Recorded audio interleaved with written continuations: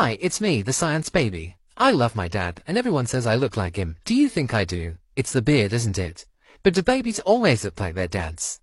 Unlike a mum who grows her child inside of her, a dad can't be so certain that a new baby's his. So it makes sense that if a baby comes out looking just like him, he's more likely to accept it, love it, and not, eat it or anything. And a study's shown that babies who look more like their dads get more attention from those dads, and end up healthier and better off as a result. But not every baby is a carbon copy of their father. One study in 1995 found that people were better at matching up 1-year-olds with their dads than with their mums, but many more studies since haven't seen the same link. Basically, some babies look like their dads, some look like their mums, and some have a bit of both parents in them. In fact, it's more often the mum that can see a resemblance to the father when other people can't, which could have evolved as a way for her to convince the dad that the baby's his. And the newest studies even suggest that it's better for a baby to look less like their dad, in case their dad isn't actually their dad, to stop the not dad from eating them, if you know what I mean.